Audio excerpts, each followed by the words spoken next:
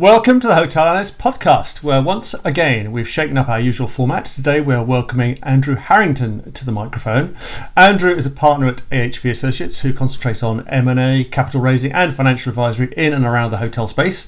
He finds himself alongside me, Chris Bount, the editor of Hotel Analyst, and another Andrew Sangster, the editorial director of Hotel Analyst.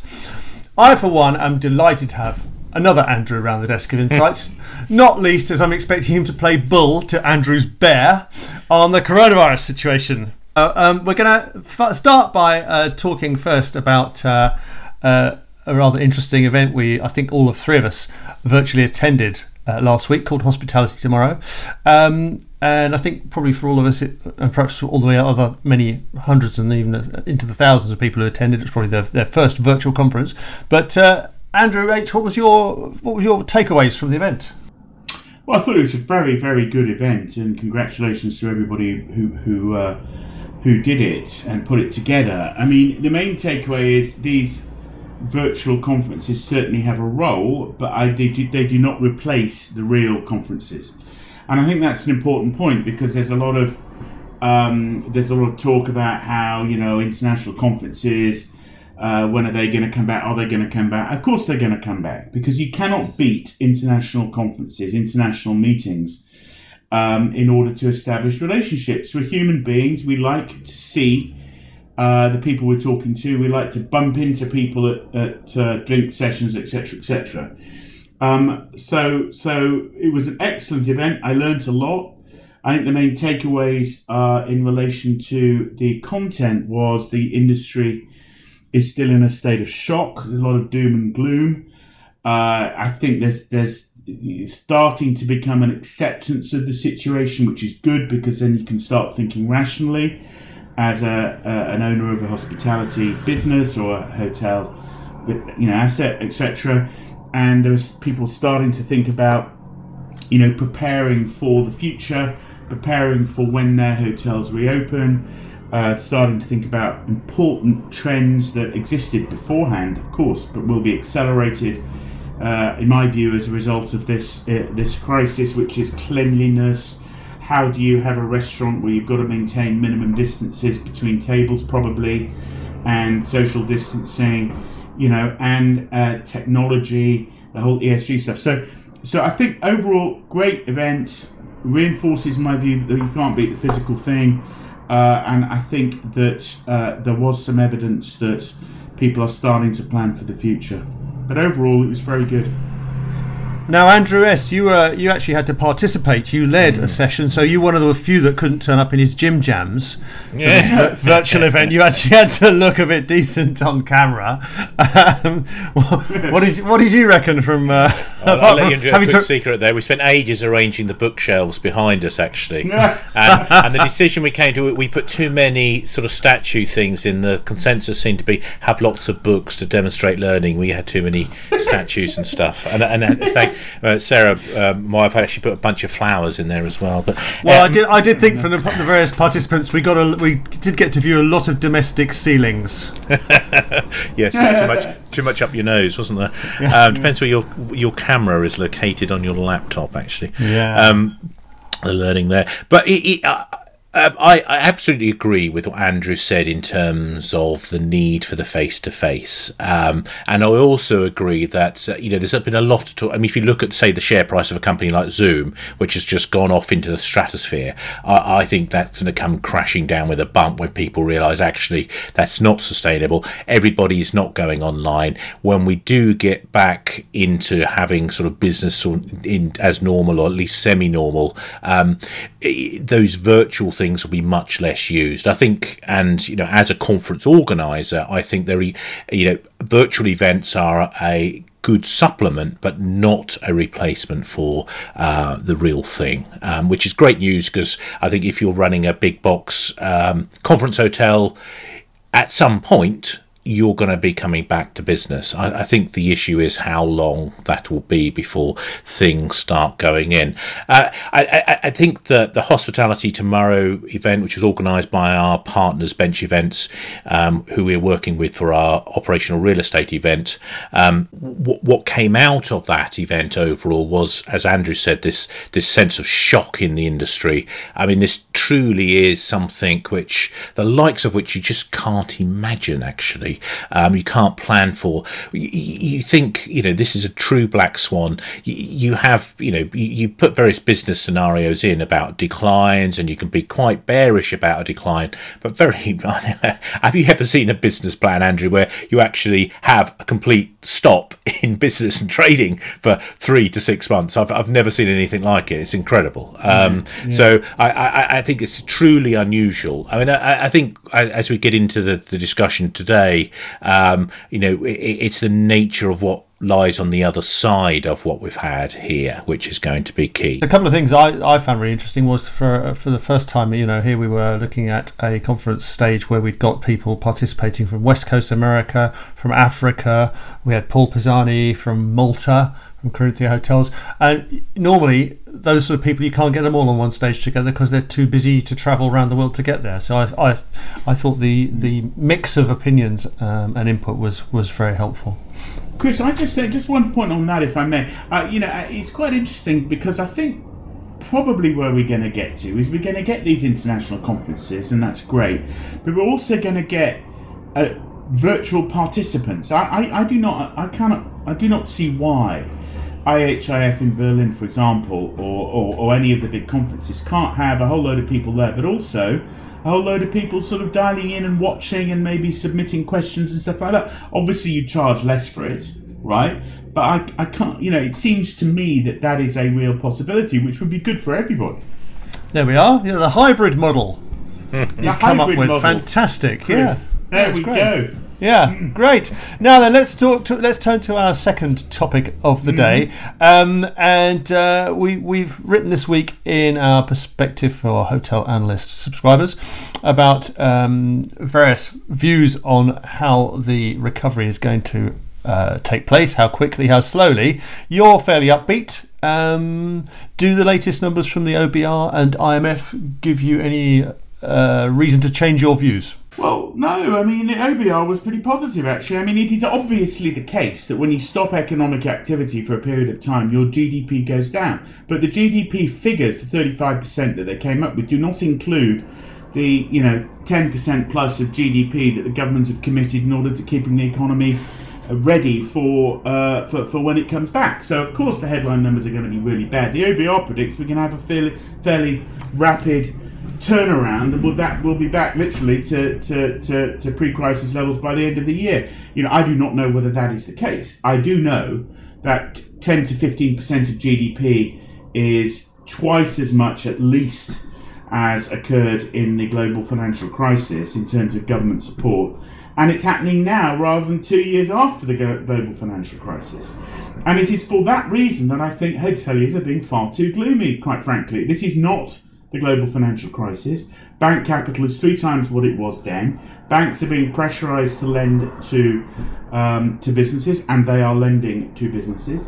You've got masses of direct government support in the form of grants or loans that can be written off in the US, or Kurzarbeit, which is the scheme to subsidise furloughed workers in Germany, etc. Now, of course, if this thing goes on for 6 months and we're all locked up for 6 months, then it's a different ballgame. But then, frankly, you're going to get rioting on the streets and social unrest, so we'll have bigger problems, right? Yeah. That's true. So they will have to release the lockdown. Whatever one's views on government policy, the fact is that most countries have pursued this strategy. They will have to release it in the short term, by which I mean in the next month, 2 months, something like that, because any other alternative has huge amounts of other problems, and we're already seeing in the UK 50 accident emergencies down 50%. Why? The belief is that there's lots of people with non-COVID illnesses are not going to hospital. That is a huge problem because they need to go to hospital because they have illnesses that need to be dealt with. So So on the assumption that that analysis is correct and the lockdowns have to start to be released in the short term, which I define as let's say a couple of months, let's just say for argument's sake, right, then the huge amount of government support will, in my view, have kept the vast majority of businesses afloat and able to participate in the economy fully from that date. And that is the origin of my optimism. Now, STR think we won't be back to normal fully for 2 years in the hotel world. They may be right. I think that's probably a bit too pessimistic.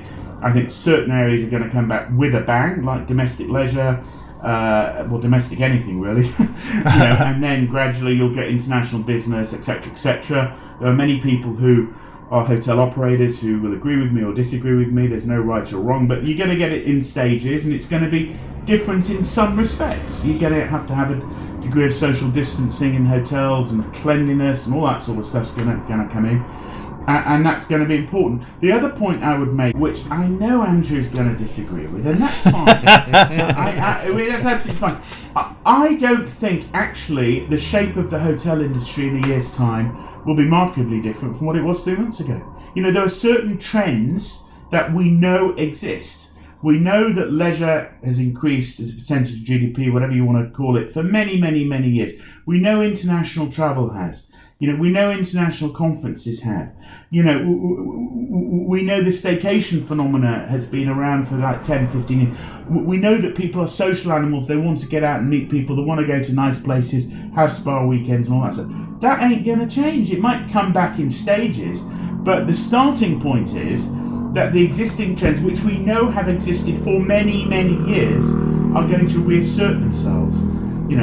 Once this, when it starts to be over, and you see a pathway to normality. So, that's the origin of my optimism, and I actually think the hotel industry generally is being far too pessimistic. Interestingly, and my final point, the most bearish economist of all, Roger Bootle, who has been Dr. Doom and Gloom for 18 years, right, since the 90s when I was in investment banking, he's very, very positive, essentially for the reasons I've given, because of the huge amount of government support.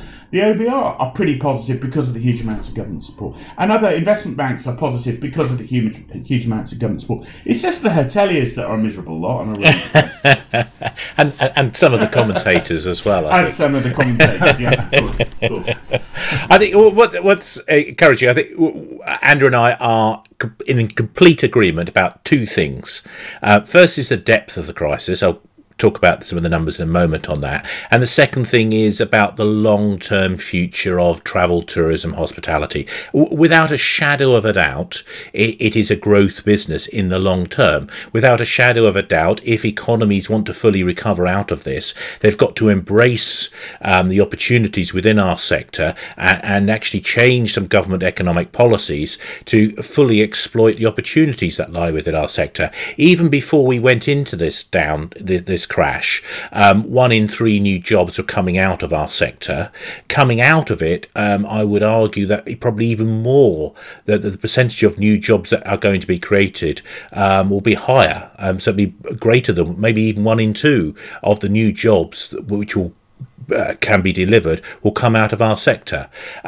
Where we differ is on how long that we might have a challenge. Let's just talk about the numbers in terms of the depth of the crash. So we've already heard that the Office of Budget Responsibility, the UK government's watchdog, if you like, on what the government's forecasts are, they've said there's a 35% drop in real GDP as a result of the government lockdowns.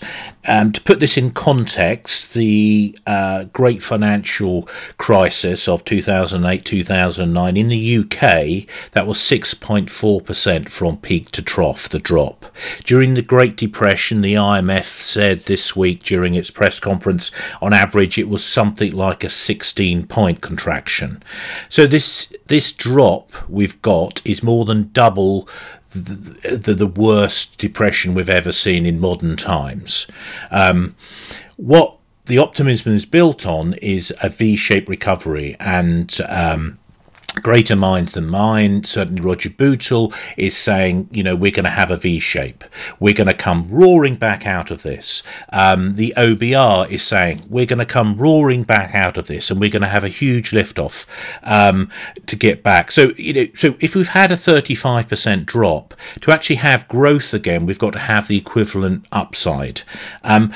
I will leave it to listeners to make up their own minds, but if we come out of this in an environment where unemployment is in excess of 10%, if we're in an environment where we've had huge impact to people's personal resources, we're going to see real asset prices dropping quite significantly, I suspect, when we can actually see some of these trade. We've had a big shock in terms of the stock market. Are we really going to see that sort of rocket ship recovery? I just find that incredible. I don't see how that's possible. And given that may be the case in other sectors, but in our sector, how are we going to see a full recovery when we've got social distancing in? How do we see, are people going to be wanting to have mass gatherings? I personally am doubtful governments are going to allow mass gatherings any time in 2020.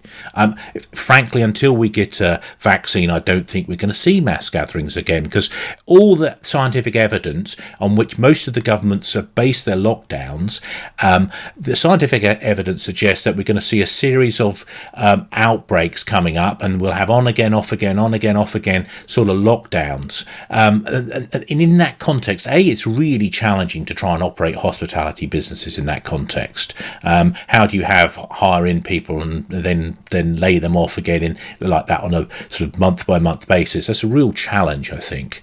And the second thing in that, you just can't get back to business as usual in that context. So that's why I have this skepticism about the nature of the recovery. And just I'm not alone in this. I mean, there's a note came out today from Morgan Stanley. Their analysts said that the RevPAR is going to take 6 years to get back to 2019 levels.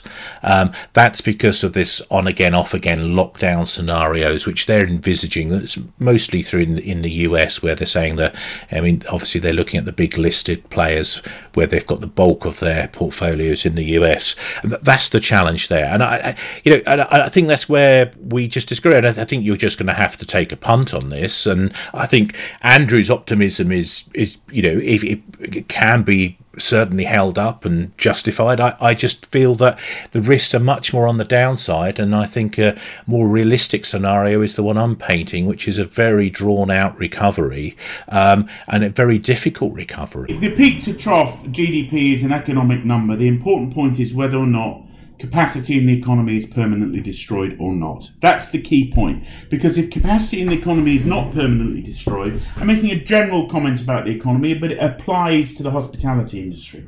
If capacity is not permanently destroyed, then it is there to support a rapid recovery. The other point I would make, and if it is permanently destroyed, it's not. And what happened in the global financial crisis, because governments were 2 years too late in acting, because nobody really understood it, there was a significant amount of capacity that was permanently destroyed. I do not believe that will be the case in this particular crisis. The other point, Andrew, you made a very, very good point, right? Which is we're not going to get mass gatherings until there's a vaccine. Most people think there's going to be a vaccine within a year. Let's say a year and a half. That's incredibly positive. I'll tell you why that's incredibly positive. Because when funders are looking at opportunities, they need to be able to forecast the future. Right? And if there's a high degree of probability that a vaccine will emerge, let's say in a year's time, then they can model with a high degree of certainty, and they can place value on assets and on businesses with a high degree of certainty. That is an incredibly positive point, and that of and by itself, if what you say is correct, and there's a reasonable amount of certainty over a vaccine, will result in a lot of capital flowing to the sector, because there's a hell of a lot of capital out there, and it doesn't like earning 0.5% in the bank. Let's look at our third topic, and we're going to have a look at, as we have in the perspective this week, at how the global major hotel chains and brands have been responding to the situation that we all find ourselves in. Who are the winners? Who you think have made some missteps? Over to you, Andrew H. first. Well, that's another incredibly good question, I have to say. I mean, there's clearly going to have to be a fundamental change, and I'm not the only one saying this. People with many more years of operating experience than I have are saying there's going to be a fundamental change in the relationship, isn't there, between hotel brands and owners and operators. Hotel brands at the moment have a fairly risk-free sort of life, and that's gonna change. And I think the ones who recognise that point will be the ones who will do the best. Right now, the hotel brands, they're making a lot of noises and all that sort of stuff, but we don't really know where they're going to come out in terms of the relationship with operators and owners, and we won't know that until those negotiations start in earnest. Obviously, the hotel brands are all, raising capital and all that sort of stuff with a high degree of success. There's quite a lot of money that banks have committed to them via their revolving credit facilities. And that's what's been preoccupying them, and they're making all the right noises. Some of their hotels are using to house healthcare workers and people in quarantine and all that sort of stuff. But at this moment in time, I do not think it is possible to say how the hotel brands will actually emerge from this, because the really tough stuff hasn't really started yet, which is the relationship between those three participants. I completely agree with that. That piece is going to be critical. I mean, I think what we can say, if we look at the balance sheets of the global majors, that most of the really big ones are going to make it through. I don't think there's any question we're going to see the disappearance of a Hilton or a Marriott or an IHG or an Accor. They're all looking pretty robust, balance sheet wise. Marriott this week said it's got 4.5 billion of bank commitments, US dollars. There's drawn down, and it's got waivers on its covenants. That's probably the biggest cash pile, although Accor's certainly rivals it. Hilton's drawn down 1.75 billion on its revolving credit. It reckons 2.1 billion of cash. They've got enough to see them through, but see them through to what? And see them through to what sort of new order is going to be afoot in terms of the relationship. I think there's going to be a much closer intertwining between the brand and the operator and the owner. I think there has to be in this environment, because we're going to see a huge amount of distress at the operator level and at the owner level. And the banks, the lenders are going to force cooperation, I think, across the industry to get this resolved. And I think the global majors that embrace that will actually make the best headway from the get-go. I'll be interested though, Andrew, to ask you, I mean, when I look at this, I think the ones who are most exposed here are not the global majors. They're the next notch down in terms of size. They're the ones, for me, which are going to come under the pressure, because I'm not sure exactly what their offer is going to be out there in the marketplace. And I think that is where we're going to see some real consolidation and possible collapses as well. Did you agree with that? Yeah, I mean, I think Desmond Talliard made a good point. I think it was on your panel, actually, Andrew. Yeah, that's right, it was, yeah. Yeah. At the conference last week about 3 and 4 star, I think he said 3 and 4 star hotels and unbranded 3 and 4 star. I think that's actually a very good point. What role do they fulfill in the market? They can't really, they've got a full set of overheads, but they can't really charge enough to make it super duper profitable, like top 5-star hotel, etc. So I think that's a very interesting point. I mean, I would make one point, Andrew, which is, I generally tend to follow on a regular basis the sort of hotel groups that you're talking about, some of which are quoted, some are not. There was a very interesting announcement yesterday by SafeStay, which is a hostel operator in Europe. It's quoted on the AIM. And they announced that they'd extended their overdraft facility with HSBC by £5 million. They'd reduced their overheads to, I think it's like $600,000 a month. They had enough bandwidth to survive at least, I think they said, 10 months.